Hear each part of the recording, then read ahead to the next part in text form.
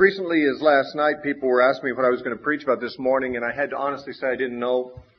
And this morning I awoke before the others in the family, and I did spend some time in prayer, and I asked the Lord to, well, among other things, I was asking the Lord what message He'd have me give, but among other things I felt to pray for, I was praying for some of the young people that I know in this fellowship, some of whom are having hard times.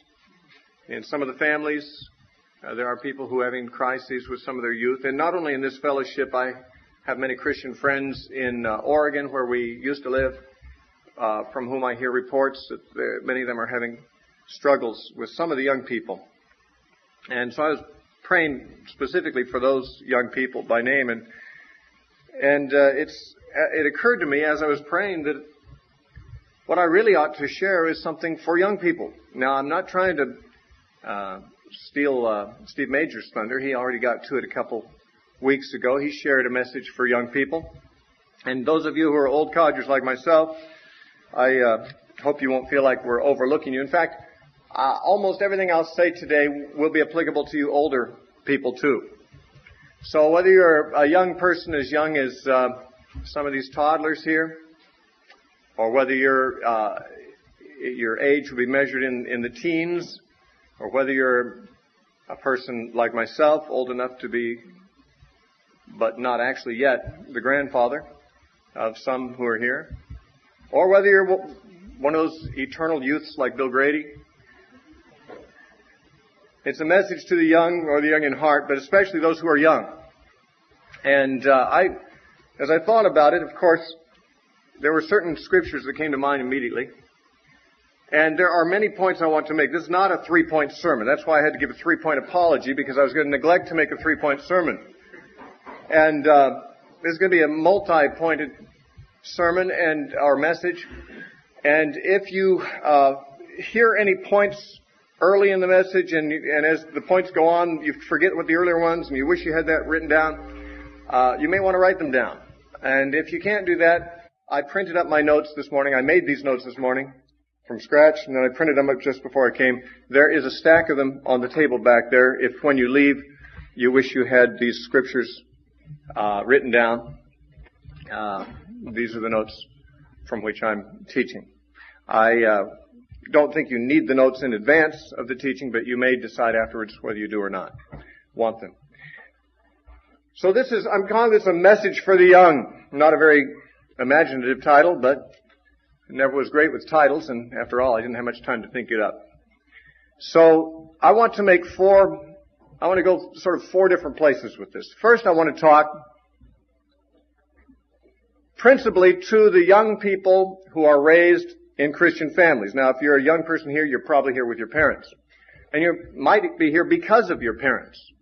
You might be here because you have Christian parents, and it might be the only reason you're here.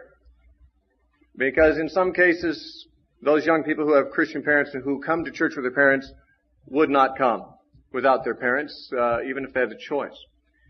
And that is because some young people do not share their parents' convictions or their parents' passion for the things of God. Now, I was raised a church kid.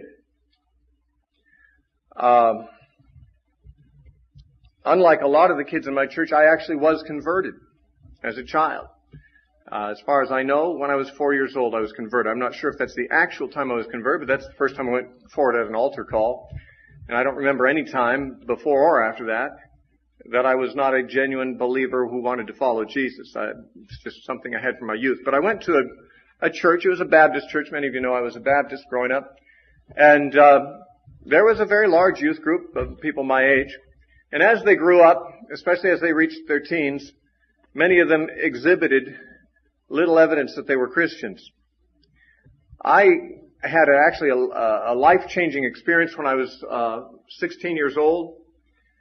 Although I'd been converted before, I believe it was a genuine conversion. At 16, I was filled with the Holy Spirit in such a way that it embarked me on a calling in ministry.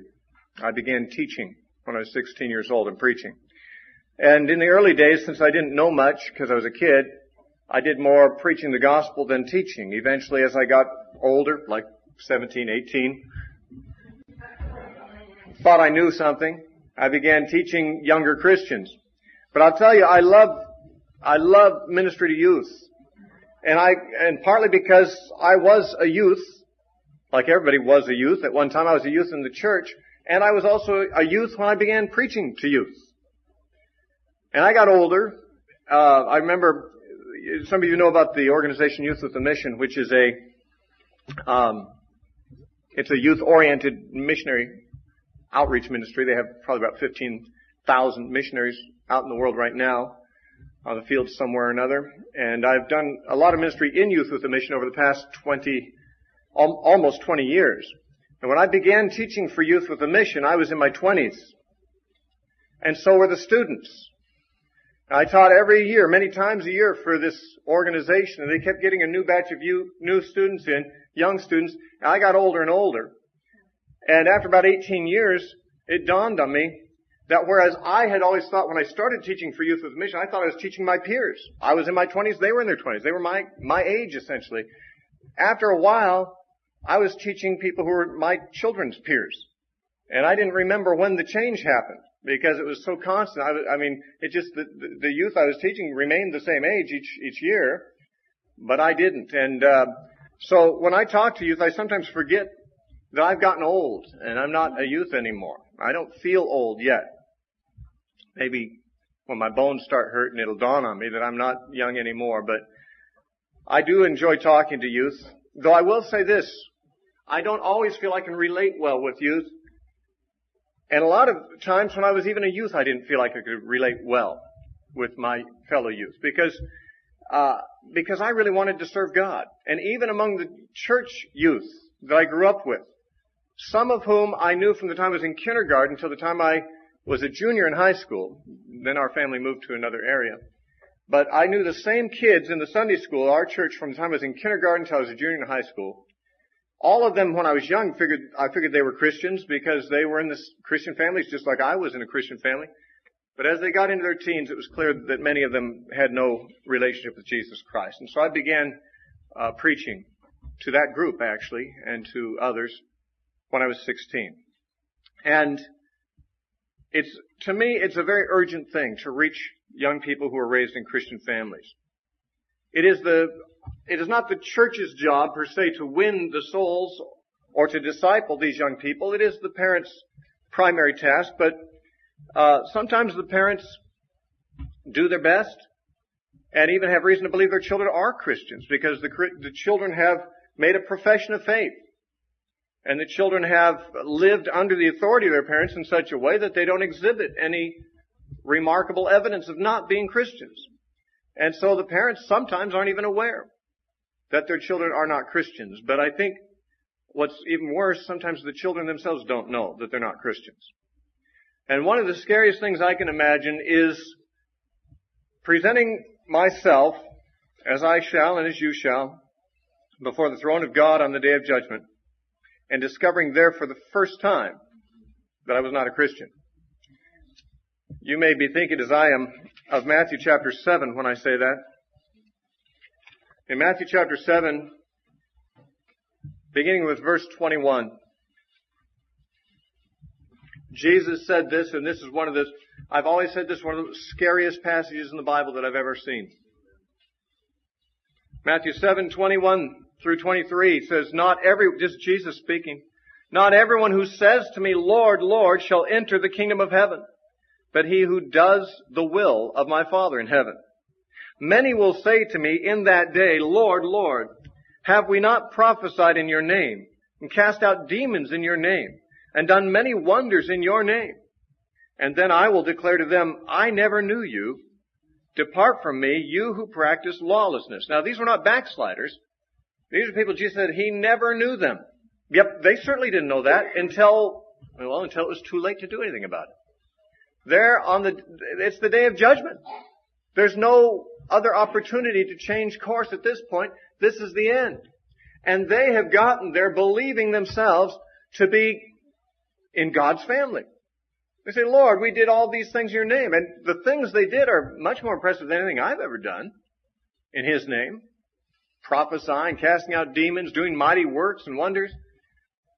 They really had some remarkable credentials and reasons to believe they were really Christians. But Jesus said, you weren't really a Christian. You thought you were. And that's a very late time to discover that you aren't really a Christian. I think many kids who grow up in Christian homes grow up under Christian influence. They embrace, for the most part, the beliefs their parents pass along to them. I have a daughter who's 27, who I don't know how she's living right now. As far as I know, she's not living for God. But last time I saw her, when I believe she was not living for God, she told me she still believed everything I ever taught her. She has not renounced anything, except she just never lived it. And that's a scary thing, because when she lived with me, I thought she was a Christian. Because she believed what I believed. She lived under our authority. I thought she was a Christian. But when she got out on her own and didn't have our authority and so forth, whether she believed these things enough to save her became manifested. And this is something that even that's late to find out. But on the day of judgment is exceedingly late. Now, you'd say, well, how could these people say, Lord, Lord, we did these things in your name, and yet Jesus never really knew them? How could they cast out demons and prophesy and do mighty works in His name? I don't know the answer to that. But one thing that He makes clear in this is that doing those things isn't what it takes. Now, some true Christians do all those things. The apostles did all those things, and Stephen and Philip and many Christians since then have done all those things in Jesus' name and have been true Christians and are in heaven today. But doing those things apparently is not what matters. Because they can do those things in His name and He'll say, I never knew you. So what does matter? Well, fortunately, Jesus doesn't leave the question unanswered. He answers it before He gives the example. In verse 21, not everyone who says to me, Lord, Lord, shall enter the kingdom of heaven, but he who does the will of my Father in heaven. Now, when He says he who does the will of my Father in heaven, it doesn't just mean there's a certain set number of things that God has said you have to do, and that's His will. You have to do all those things and jump through those hoops. You know, say a sinner's prayer, walk forward at an altar call, get yourself baptized, do this, do that. Okay, what else? Anything else on the list I've missed? I've checked it all off. Okay, I've done all those things. Those are all the things that I believe the will of God. I've done them. I'm going to heaven. No, doing the will of God means this, that for your lifetime, from the time you begin until the time your life ends, that is, from the time you begin doing the will of God to the time your life ends, you are living for the will of God, not your own will. And this is the one thing that's the one step many Christians don't take. They want to be saved enough to do whatever they consider to be the minimal requirements. Give me the list. Tell me what it is God wants me to do. Be it ever so difficult, just give me the list, I'll check it off, and before I'm dead, hopefully I'll have done all these things. But that's not what doing the will of the Father is. Doing the will of the Father means you've surrendered your will.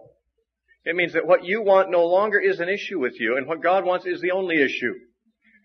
And those who have come to that point can be said to truly be doing the will of the Father. Jesus said, I do only those things that please Him. I've not come to do my own will, Jesus said. And so a true Christian is one who's made that transition from just believing the right things to actually living for the will of God. And living for that means that's what defines your whole agenda. As a matter of fact, it replaces your whole agenda. It becomes His agenda is all that matters to me. That's what doing the will of the Father means.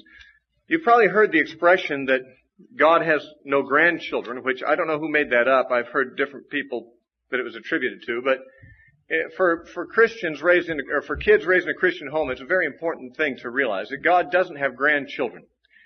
Your grandparents have grandchildren, and you are their grandchildren because your parents are their children. But your parents may be God's children, and you are not God's grandchild. He doesn't have grandchildren. He only has children, and therefore, if your parents are God's children, then you either have no relationship with God at all, or else you have become one of His children too. You become part of His family, and how did Jesus define those that were part of that family? If you look at Matthew chapter 12, Matthew chapter 12, 46 through 50, says, while he was still talking to the multitudes, behold, his mother and brothers stood outside seeking to speak to him. Then one said to him, look, your mother and your brothers are standing outside seeking to speak with you. But he answered and said to one who told him, who is my mother and who are my brothers? And he stretched out his hand toward his disciples and said, here are my mother and my brothers, for whoever does the will of my Father in heaven. That's the same expression he used back in chapter 7, isn't it?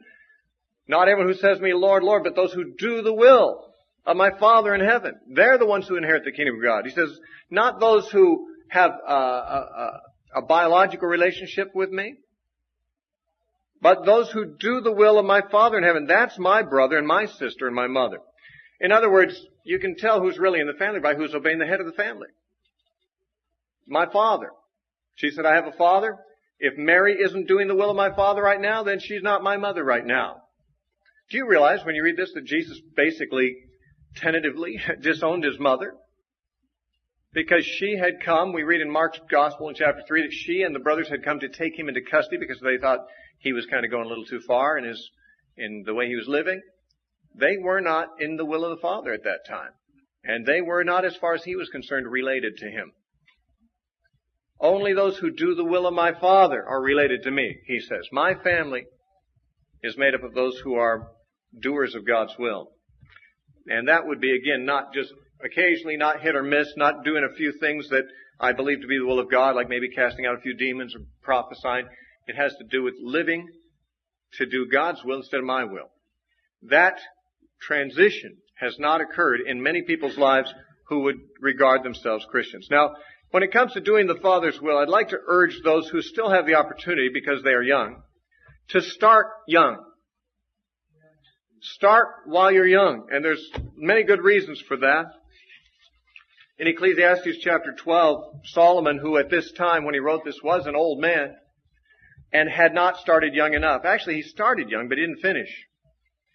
He started out wise. He started out under the influence of his father David, who had told him, get wisdom with all you're getting, get understanding, and, give up everything you have to get wisdom. And he meant divine, godly wisdom. And so Solomon, as a youth, had picked up those values, and he did seek that wisdom and got it. But then as he got older, he kind of drifted. He drifted for a long time. And he came under the judgment of God. But apparently in his old age, he came back to the Lord and wrote Ecclesiastes. And from that vantage point, from that experience, he said to the young reader, in Ecclesiastes 12:1, remember now your Creator in the days of your youth, before the difficult days come, and the years draw near when you say, I have no pleasure in them. And then he goes on to give a poetic description of what old age is like. And it's really not a pretty picture from the way he gives it. Although it's all in poetry, he's talking about the feebleness and the vanishing hearing and eyesight and disappearing passions and so forth. But, and fearfulness and insecurity. But he says to the young person, remember God now before the difficult days come. There's a lot of people. When I was in high school, I used to witness to people a lot. And one of the guys I used to witness to a lot, he was in several of my classes, he used to kind of mock me and say, well, when I see Jesus coming in the clouds, then I'll say, I believe, I believe. I doubt it. That's going to be a difficult day for the sinner. And if you don't make your choices for God earlier than that, you're not likely to do it in the difficult day. A lot of people think, well, I got a lot of living to do when I get old and when death is near and, I'm starting to fall apart, body parts have fallen off and so forth. Then I'll know the time is right to get right with God. No, Solomon says, no, don't wait till then. Don't wait till difficult times come. Why give God the dregs of your life? Why wait until you've used up all your youth and your energy and your opportunities and use them all on yourself, and then when there's not much left, you say, okay, God, I'm going to do you a big favor. I'm going to give you these last few months so I can go to heaven. That's, people who might, if someone could really do that, God would save them. The thief on the cross is an example of that. But not many people can really do that. When you spend your life, every day you spend living for yourself instead of the will of God, is establishing a pattern in your personality that gets cemented in there. And the years that go by that you're not serving God are years in which you are establishing a pattern. Whereas the years that go by when you are serving God, you're establishing another pattern. And it's much easier to continue in a pattern well begun than to break a pattern that's been well established through the years. And the older you get, the harder it is to get saved. The harder it is to have a softer heart. There's statistics about that. Most people, I saw statistics when I forget exactly what they were, but like 80% of people who get saved before they're 30 years old. And that other 20%, it's measured out, in the different decades of their lives, from 30 to 40 and so forth, and it gets diminishingly small. Like after 70 years, almost nobody gets saved.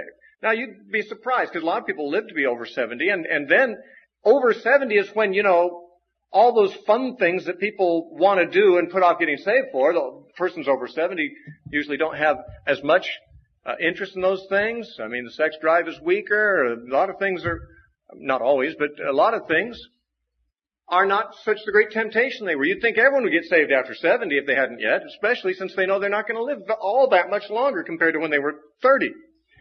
The irony is that people over 70 almost never get saved. And if you got saved when you were over 70, praise God. It's a miracle when anyone gets saved. And with God, nothing should be called impossible. But we shouldn't presume upon God. We shouldn't try to beat the odds, young people, and say, well, when I get older, then I'll give my heart to God. A lot of people try when they're older and find their hearts are too callous, too hard. There's no softness left. They can't repent. They try.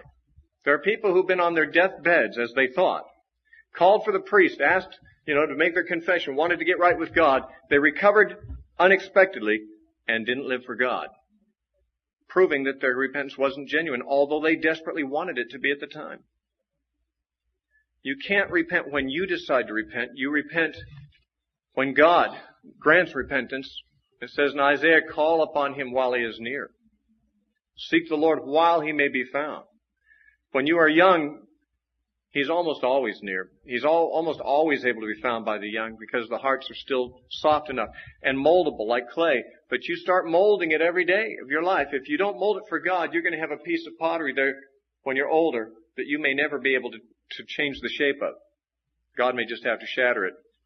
And sometimes He can start over again, but you've lost a lot of time by then. I was raised in a fairly godly manner. I didn't do any of the scandalous things my generation did. I didn't drink. I didn't smoke. Didn't use drugs. Didn't go to parties. I studied the Bible. I went to church a lot. Went what we called calling. Every Tuesday night we'd go out, visit people who hadn't been to church a while and go witness to them and stuff. I did that when I was in my early teens, when I was in junior high and high school. And that's when most of my friends were getting into big trouble. So you could say, well, Steve, you really lived a godly life. Well, not really. I mean, there was still a lot of selfishness there. It's not easy to be a Christian when you're young. It's not easy to be a Christian when you're old. It's never easy, but it's always necessary. And I didn't always live a perfectly godly life. But I did live godly enough to miss out, as I thought later, on a lot of the fun. Especially when I got to my late teens and a lot of people were getting saved who had a lot of fun, as I figured it. People who'd used drugs, who'd been promiscuous, people who'd been, partiers all their lives, and then they were, 16, 17, and they had, and then they got saved. I was a teenager during probably the most remarkable, revival time that this country has seen in my lifetime, as near as I can tell. That was called the Jesus Movement. I was in Southern California. People were getting saved everywhere. Most of them had been big sinners. Even in their young lives, they'd become very big sinners, and then they got saved. And I remember thinking at the time, I kept myself from all that stuff. And now today I'm saved. They didn't keep themselves from all that stuff, and today they're saved too. Boy, did I get a raw deal. I thought. Well, I'll tell you this. Any of them who really got saved, and some of them, I don't know if they were really saved or not, because a lot of them didn't stick. The ones who really got saved had nothing but genuine regrets about what they had done before. Because if you are genuinely saved, then being genuinely saved means you hate sin. And it means you'll look back at every sin you committed before you were saved and say, if I could just go back and do that over again and do it different. If I could just go back and not do that this time. And you know what? I lived a pretty godly life as a youth, but I did things that when I remember them, my heart aches and I think, if I could just have a chance to relive that year again and not do that. You know, the people who had what I thought at the time was fun, and then they got saved, I thought, boy, they got the best of all worlds, didn't they? No, they got the worst of all worlds. They got the worst of the world, and they got the worst of the Christian life too, because they lived it with a great deal of regrets. Now, I'm not saying that Jesus thought the worst of them. God forgives a lot of sin as much as He forgives a little bit of sin. But the fact is, a person's mentality when they really come to know the Lord is, I wish I hadn't wasted one day. I wish I hadn't ruined my purity. I wish I hadn't established patterns of thought that are still hard for me to get over. And they were so hard to get over that most of the people I knew who got saved out of the hippie movement are not Christians today. You might say, well, they weren't saved. God only knows as far as I'm concerned. But the fact is, at least half, if not more, are not saved today if we judge salvation by people's interest in God. And they wanted to be. You know, you just cannot presume upon God. Be not deceived. God is not mocked. You can't say, well, I'll sow my wild oats, and I'll sow for a long time sin, and then I'll get right with God at the end. Well, you might be able to have control of the first part. You don't have any control over the second part. You must call on God while He is near and hang on to Him tight. We need to live our lives if we are wise, and very few young people are wise, and I was not as wise as I needed to be. But we need to live our lives in such a way that we will come to the end of our lives and have no regrets. I'll tell you something. I've never known anyone who on their deathbed regretted being godly or holy. I've never met anyone who regretted being faithful to their wife or regretted having been sober. No one on their deathbed regrets those things. And if you are wise, no matter what age you are, you'll be aware that you will have a deathbed if you're lucky. Some people don't. Some people die suddenly. In fact, about several thousand of them died since you went to bed last night. That happens every 12 hours. Several thousand people die somewhere in the world. A lot of them were just your age. And most of them who died when they went to bed didn't know they were going to die within that 12-hour span. They thought they'd be up and around like you are. Death visits us all, and it doesn't tell us when, and many people don't have a deathbed. But if you're one of the lucky ones, you will. You'll know you're dying, but it may do you no good. It may be too late.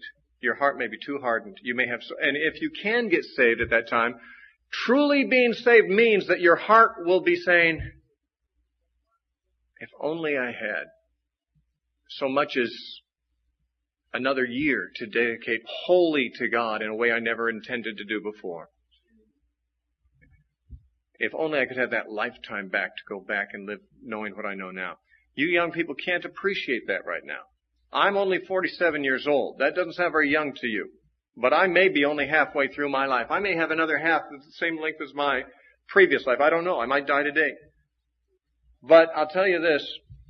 When you get older, you begin to recognize that deathbed is a reality. I mean, just this past week, we all know a young lady who died who is much younger than I am. And a year ago, she didn't even know she was in trouble. I could be dead this time next year or sooner. So could you. The glorious thing about that case is that she discovered the Lord before she even discovered she was in trouble. And now she's with the Lord, and she has no regrets. The question is, will you have regrets? There will be regrets. I believe that, because no one has lived a perfect life. But a person who really loves God will regret everything that they ever did that was cheating God, that was wronging God, that was ignoring God. And let me urge you to live a life that will have as few regrets as possible when you're older. Proverbs chapter 5, written by Solomon in his younger years, but younger than Ecclesiastes anyway, writing to his son. He says this to his son in Proverbs chapter 5, beginning at verse 7. Therefore hear me now, my children, and do not depart from the words of my mouth. Remove your way far from her. He's talking about the prostitute in this case, or any other bad influence that leads you into sin. And do not go near the door of her house, lest you give your honor to others and your years to the cruel one. Lest aliens be filled with your wealth and your labors go to the house of a foreigner. And more importantly, verse 11, and you mourn at last when your flesh and your body are consumed, and you say, how have I hated instruction, and my heart despised correction. I have not obeyed the voice of my teachers, nor inclined my ear to those who instructed me. I was on the verge of total ruin in the midst of the assembly and the congregation. The real disaster here, it's bad that this person went the wrong way. But what he regrets, what makes his regrets so bitter, and in his final end, when his flesh is consuming and he's rotting away and he's dying, he says, I was in the middle of the congregation. I had instruction of the best kind. I was among good people. I had good influences. I had good role models. I had the truth presented to me. How have I hated this? I was on the verge of entire ruin, despite the fact that I was in the midst of the assembly and the congregation. There are people who've never had any exposure to Christianity. God will have to decide how to deal with them. But if you have had opportunity to know God, there's great responsibility, and you'll feel that very strongly at the end of your life, and you'll either be rejoicing that you took that responsibility seriously and lived according to God's ways for His will, not your own, or else you'll have regrets such as that which Solomon warns about here. Let me turn your attention now to Matthew chapter 16. I want to talk to you about first-hand faith as opposed to second-hand faith.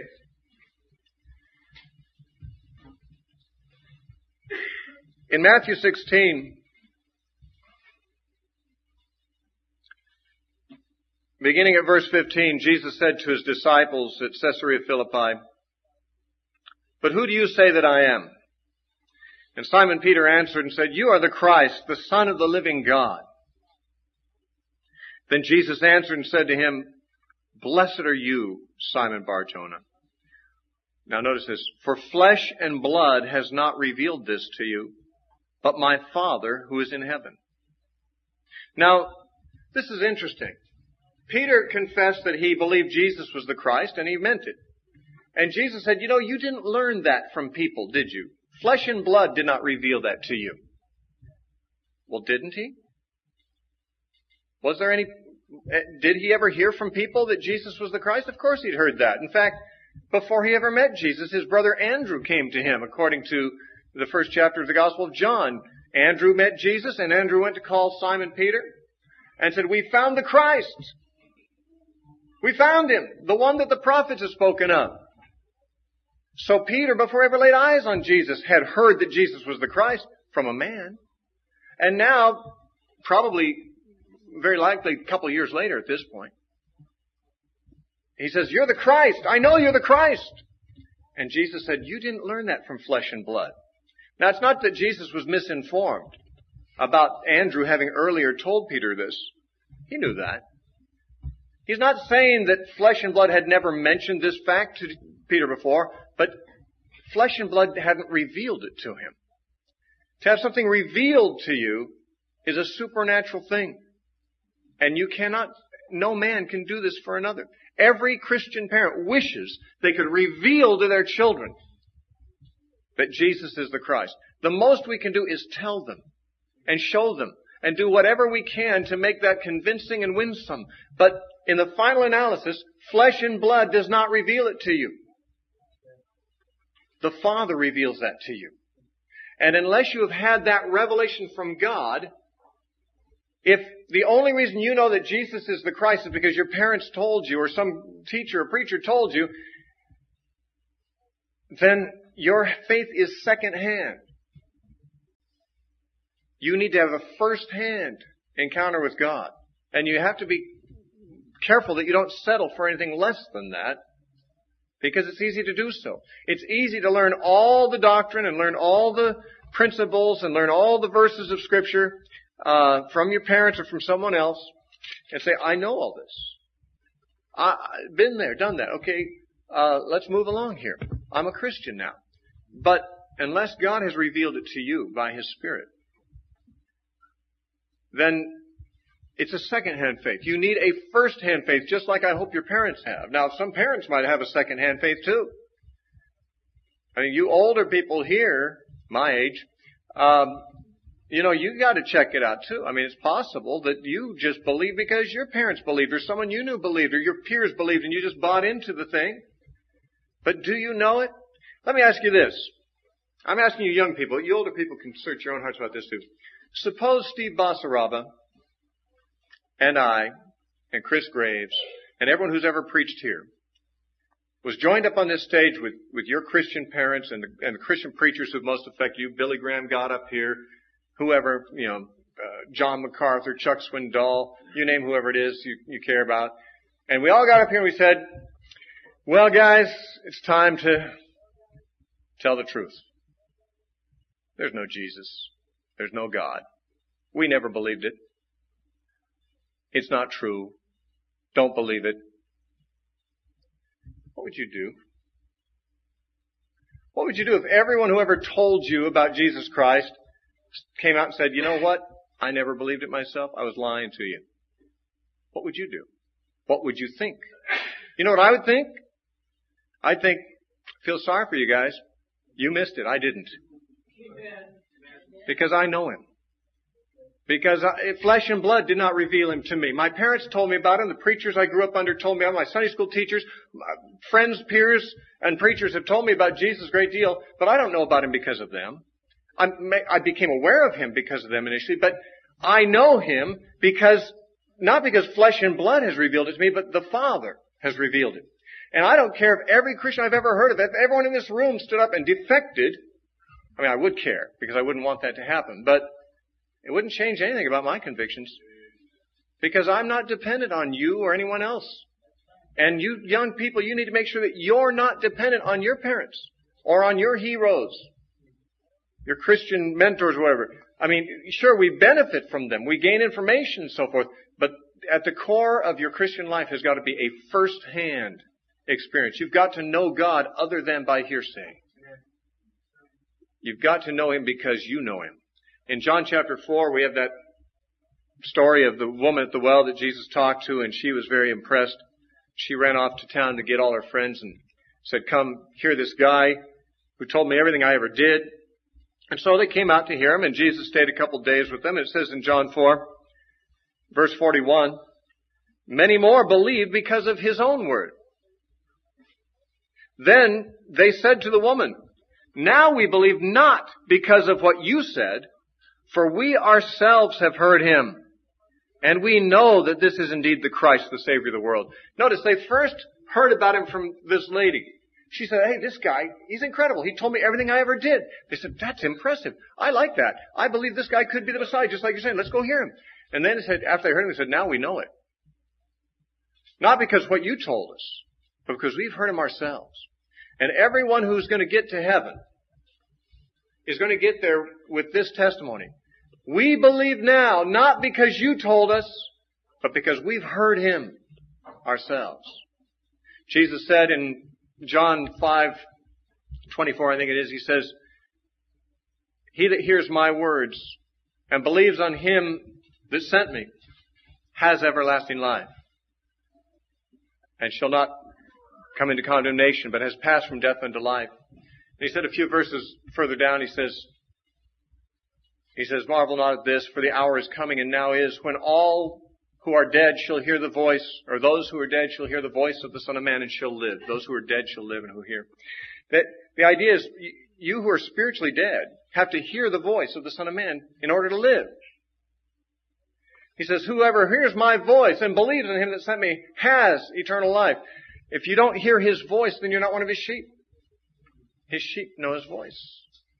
You need to hear Him yourself. That doesn't mean you have to get messages channeled to you from some unseen visitor or something. You don't have to hear an audible voice.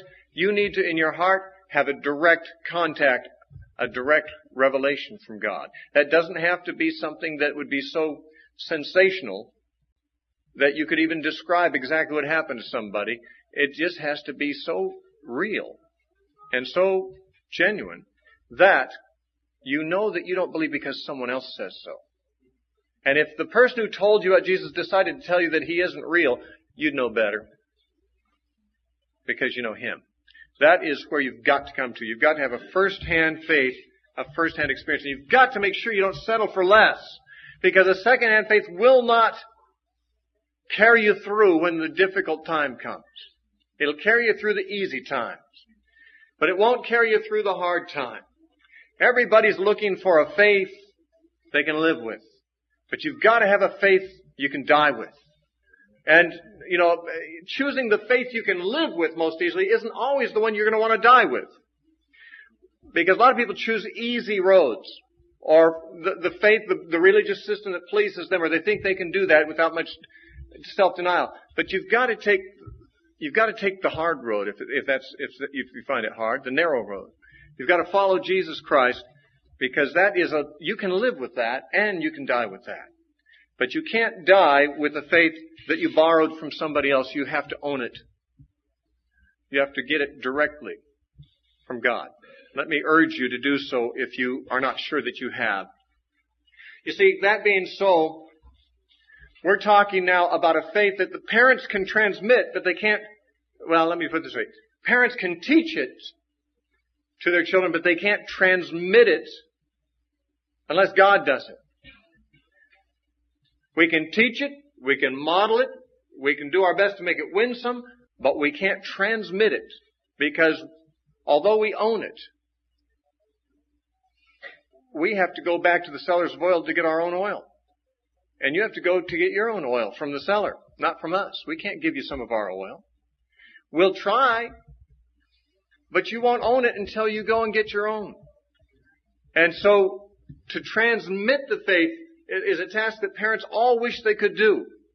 And some of them seem to have success, but really what they did is they did a good job teaching it and modeling it, and God then transmitted it. It's a supernatural thing when someone gets saved. Whether it's a child or an adult, it's supernatural. It's a miracle. It's being born again. Now, that's why conversion or getting saved is spoken of in the Bible as if it is like the planting of a seed. James said, receive with meekness the implanted word, which is able to save your souls. Jesus talked about the word like it was seed sown on various kinds of ground. The farmer can sow seed, but he can't make it grow. He can do everything that is conducive to growth, but still the seed grows apart from his power. And Jesus even told a parable like that over in Mark 4. He says, the kingdom of God is like if a man sows seed, and he sleeps or he wakes. It doesn't make much difference. The seed grows. Of itself, the seed grows, he says. He doesn't know how. It just does. And that is what conversion is the result of. From a supernatural seed, the Word of God being planted in good soil. Preferably, if you're from a Christian family, you've had the seed planted by your parents. Hopefully they've plowed. Hopefully they've prepared the soil all they could. But the seed is still a miracle itself. They can put the seed there, but they can't guarantee its growth. And that's a miracle, and you need to make sure you're not satisfied until that miracle has happened to you. And you might say, well, how can I make a miracle happen to me? If my parents can't do it, how can I do it? Well, you've got to pound on the doors of heaven, because that's where the miracles come from. If you want to be saved, you've got to seek God with all your heart and all your soul and all your strength and all your mind. That's the only way you get it. The Bible doesn't say it's going to be easier than that for anyone. It's got to be wholehearted. You've got to have your whole attention on seeking the kingdom of God and His righteousness. You won't lack anything. Everything else will be added to you that you need. Jesus promised that. But you've got to seek that with all your heart. Let me turn your attention to 1 Thessalonians chapter 1, because there we have a short list from Paul of things that I believe are proofs of true conversion as opposed to nominal or seeming conversion. Everyone really needs to look at this Young people who are raised in Christian families are probably the most vulnerable to thinking they're saved when they're not. But everyone can have that. Anyone can make that mistake. And here's how we recognize genuine salvation, at least how Paul recognized it. Paul was writing to the Thessalonians. He had preached in their synagogues for about 3 weeks, and then he got kicked out of there. He began to minister among the Gentiles for a while. We don't know how long. Then he got run out of town altogether. And shortly after that, he wrote this epistle back to this fledgling church, very young Christians in this church, only several weeks old as a church. And by the way, since Paul was the first Christian to preach there, the oldest Christian in the church was only several weeks old. They didn't have any older Christians there. But what Paul said is he had great confidence in them, although they were suffering persecution as he had when he was there.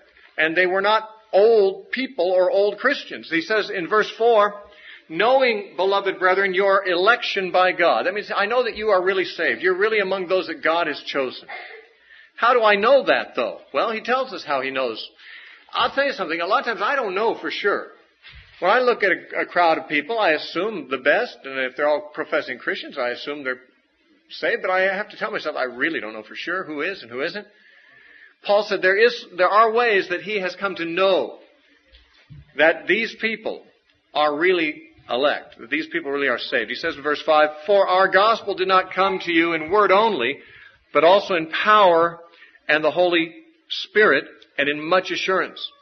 As you know what kind of men we were among you for your sake, and you became followers of us and of the Lord, having received the word in much affliction with joy in the Holy Spirit.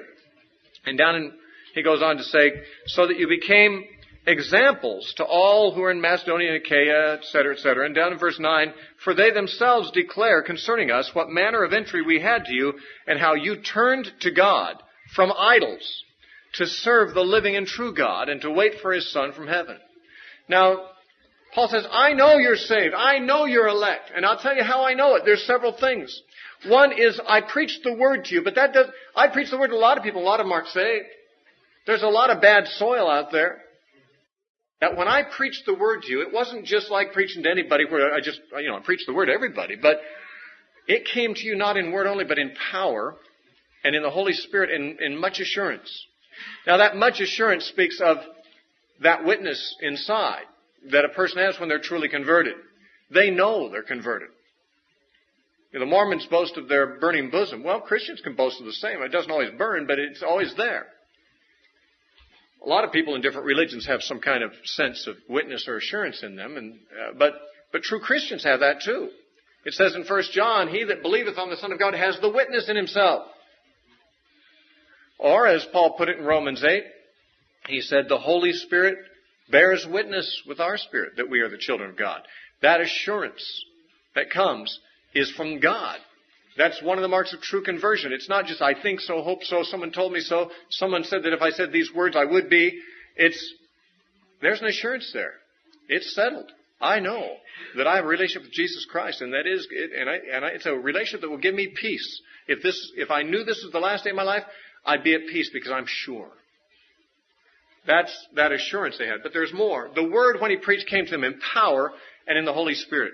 What were the evidences he saw of that power and of the Holy Spirit? Well, first of all, maybe not first, but among the things he mentions is that they received the word in much affliction. Now, there's lots of ways in which people receive the word of God, but a lot of people who receive the word of God do so when it's easy. And then when the affliction comes, Jesus said they fall away. But these people received the word in affliction. They were already in affliction when they heard the word, and they accepted the word and the consequences, and they were willing, their willingness to pay the cost of being disciples was evident right from the beginning, because they were facing that cost in a way that few people do when they're faced with the gospel the first time. And they were willing to suffer. And they received the word of God happily in that situation. That's the power of God. The word came to them with power. It wasn't just information coming to them. He says also they became followers of the apostles and of Christ. That's how you really know someone is a Christian. Are they following Jesus? It's not a question of were you raised in a Christian family? Were you raised in America? Were you baptized? Were you confirmed? Do you go to Sunday school? The question is, are you following Jesus? If you want to know whether you're saved, don't say, well, yeah, I got saved on such and such a date back in so-and-so. I was raised in a church where that's what we were told. We were told if you don't remember the day you were saved, you weren't. But if you do remember the day you were saved, you are. And I know a lot of people who can remember the day they were saved, but they're not. And I know some people like myself, I don't remember the exact day I was saved, but I am.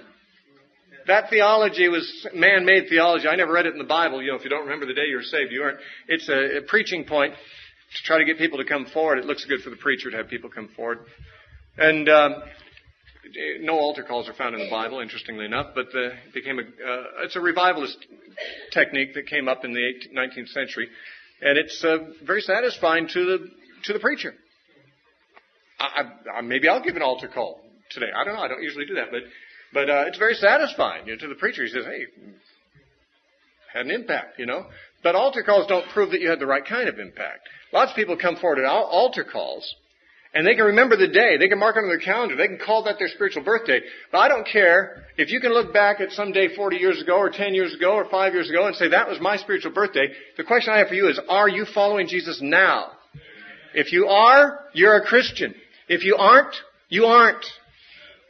That's how Paul said, I know your election of God because you became a follower of Christ and of us, the apostles. The apostles in Christ are those who speak with the authority of God to us and whose examples we are told to follow in Scripture. There was another thing he said it was evident of true conversion, is that they had a great deal of joy in the Holy Spirit. Now joy, it's interesting, he says joy in the Holy Spirit because there's a lot of joy, or something that passes as joy, outside of Christ, outside of the Holy Spirit. There are a lot of people out there who are on a continual quest for joy, and some of them seem to find it. I'm not going to fool you. I'm not going to lie to you and say, if you don't come to Jesus, you'll never be happy. You get around, you'll find some people who seem pretty happy who aren't Christians. Now, we don't know what's going on deep down inside, but that's just it. We don't know. For all we know, they are happy.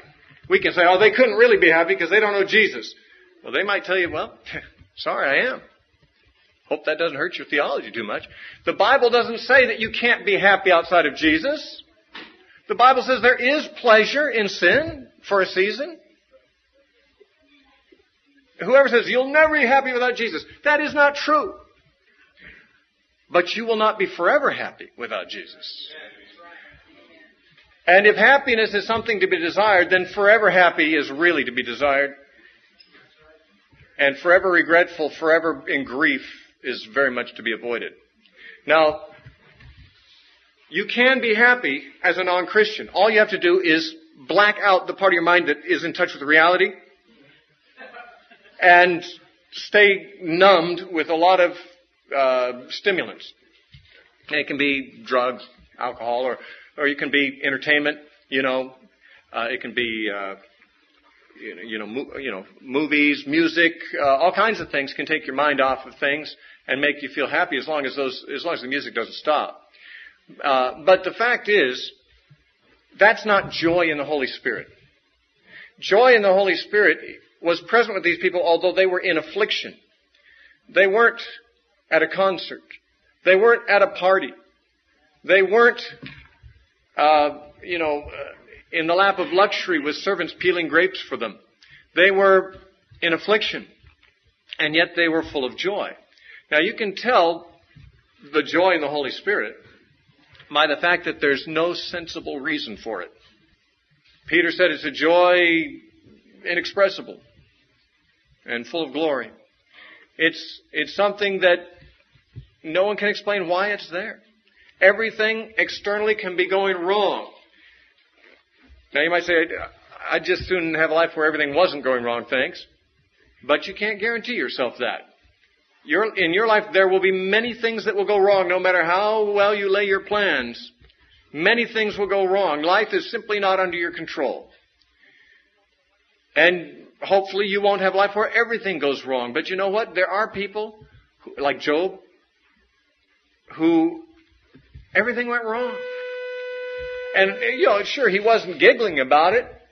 That's not how joy in the Holy Spirit is expressed. But he was confident in God. He was unmoved. He was secure. His wife wasn't. His wife complained about it. And he said, you talk like one of those foolish women. Shall we receive only the good things from the Lord, not the evil also? Blessed be the name of the Lord. The Lord gives, the Lord takes away. Blessed be the name of the Lord. Now that's joy, I believe, in the Holy Spirit. Because everything went wrong. If you can still rejoice in God and genuinely praise Him in the midst of affliction, then that is not joy as the world gives. That's joy as the Holy Spirit gives. That's a fruit of the Spirit. So that's an example of of how you know you're saved. You have this assurance. You have this grip on the truth, even in the midst of affliction. Your grip is not lost. A lot of people, they really believe, or they think they do, until the crisis comes. My former pastor, Chuck Smith, when he took a new pastorate once before he ever came to Calvary Chapel, where he is now, he said that he took a small pastorate once, and when he became pastor, he decided to get the membership list and find out which people hadn't been to church for a while and visit them. So he found the name of this one guy who hadn't been to church for a while, and he went and knocked on his door. He says, "Hi, I'm Pastor Smith. I'm the new pastor at such and such church." And the man said, "Get off my porch, and if you don't get off, I'll kill you." And Chuck said, what have I done to offend you so badly? And the man says, "I cannot believe in any God that would allow my 3-year-old daughter to get hit by a car and die." And he used to go to church before that happened. He stopped when that happened. That's not the time to stop believing in God. That's the time when you need God. Chuck said, "Well, are you one of God's children? Does He owe you something? Does He kind of owe it to you to keep your child from dying? Children dying all over the world. Is your child supposed to be immune because you're what? You're something special? What does God owe you? Can you believe in God, the God who doesn't owe you anything, when He decides not to give you anything? Can you only believe in God when things go in the way you want them to go? Or can you believe in God when they go exactly the way you don't want them to go, but it's still His will? Can you say, "The Lord gives and the Lord takes away, blessed be the name of the Lord"? If you can, that's a mark of true salvation. Now, I'm not going to go longer today, although I had a whole other section. Of course, I didn't know when I put this together this morning how long I'd spend on each point. If you are interested in getting the notes on this message, they're in the back. There's not enough for every person, but there's enough for most families to have one. What I'm leaving out of this talk is I was going to go through the book of 2 Timothy and draw out from it certain places where special exhortations are made to Timothy, especially as a young man who's a believer. And those are in the notes, and the scriptural references are in the notes if you want to look those up on your own if you're interested enough. One thing I would say this, though, if you look at one of those passages in 2 Timothy 2 Timothy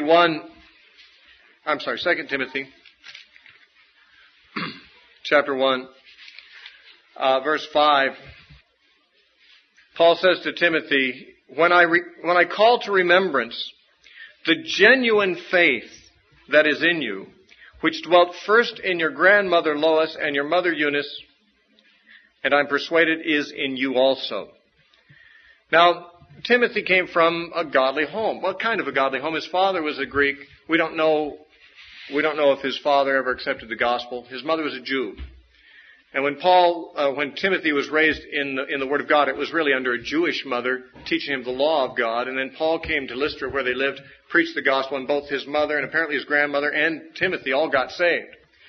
But Paul recognized that the influence of that godly mother and grandmother had something to do with Timothy's own, influencing Timothy. They tried to raise him in a godly way, even though he had an ungodly, well, we don't know how ungodly, but his father was a pagan. And Paul says something really important here. He says, that faith I'm talking about was in your grandmother, and that faith I'm talking about was in your mother. And he says, I'm persuaded it's in you too. And he speaks of it as that genuine faith. Now, my challenge to young people of Christian families is this. There may be no question in your mind that the genuine faith was in your grandparents. There may be really no question in your mind that genuine faith is in your parents. But are you persuaded that it is in you too? And is it genuine faith? Is it a first-hand faith? Or are you just cruising on the coattails of somebody else's religious beliefs and experience, namely your parents or someone else's? Well, no one's going to cruise into heaven that way. And I just want you to realize that a lot of people are just complacent about it. A lot of young people. They figure, well, I'm about as good as any other kids in the church. Better than some. I'm doing it about as well as my parents are. Or whatever you think. It's not enough. It's not enough to do as well or to do at all. What is necessary is that you have gotten a personal revelation of God. And if you don't know what I'm talking about, then you don't have it. Okay? I can't tell you what it feels like to have it, but you know what it feels like if you have it. I'm not trying to talk some kind of gobbledygook here where, like the Earhart seminar training people say, well, you got to get it, and they won't tell you what it is. You have to get it to know what it is. Well, I'm not trying to play that kind of mind games here. I'm just saying this, that when you know God, then you know God. And if you don't know God, you might think you do, but you would know if you really know. And like I said, the best way to guess, or to discern, I should say, is if the Christians you admire most will get up and say, guess what, Christianity is a big sham, never was true, never will be, it's a big joke, ha ha, you lose. You followed us, and we were lying. If everyone who you respect as a Christian get up and say that, and you can say, well, you guys are out to lunch.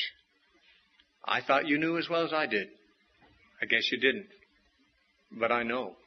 I know God. I know Jesus. And the fact that Cheryl passed this past week may not make some of you younger people feel the urgency, since she was older than the younger people here. But I said she was younger than me, and younger than a lot of the people here. And it just shows that age is not the issue. It's not how old someone is. It's when God says it's time to come. And God comes calling. He takes people in their sleep. He takes them in accidents. He takes them in sickness. And as I said, several thousands died on this planet since you went to bed last night. And before you go to bed tonight, many thousands more will be dead who don't expect to be. I hope you're not one of them. And you might say, Steve, you're using scare tactics. Good, solid scare tactics. I hope we have reason to fear if we're not prepared to meet God.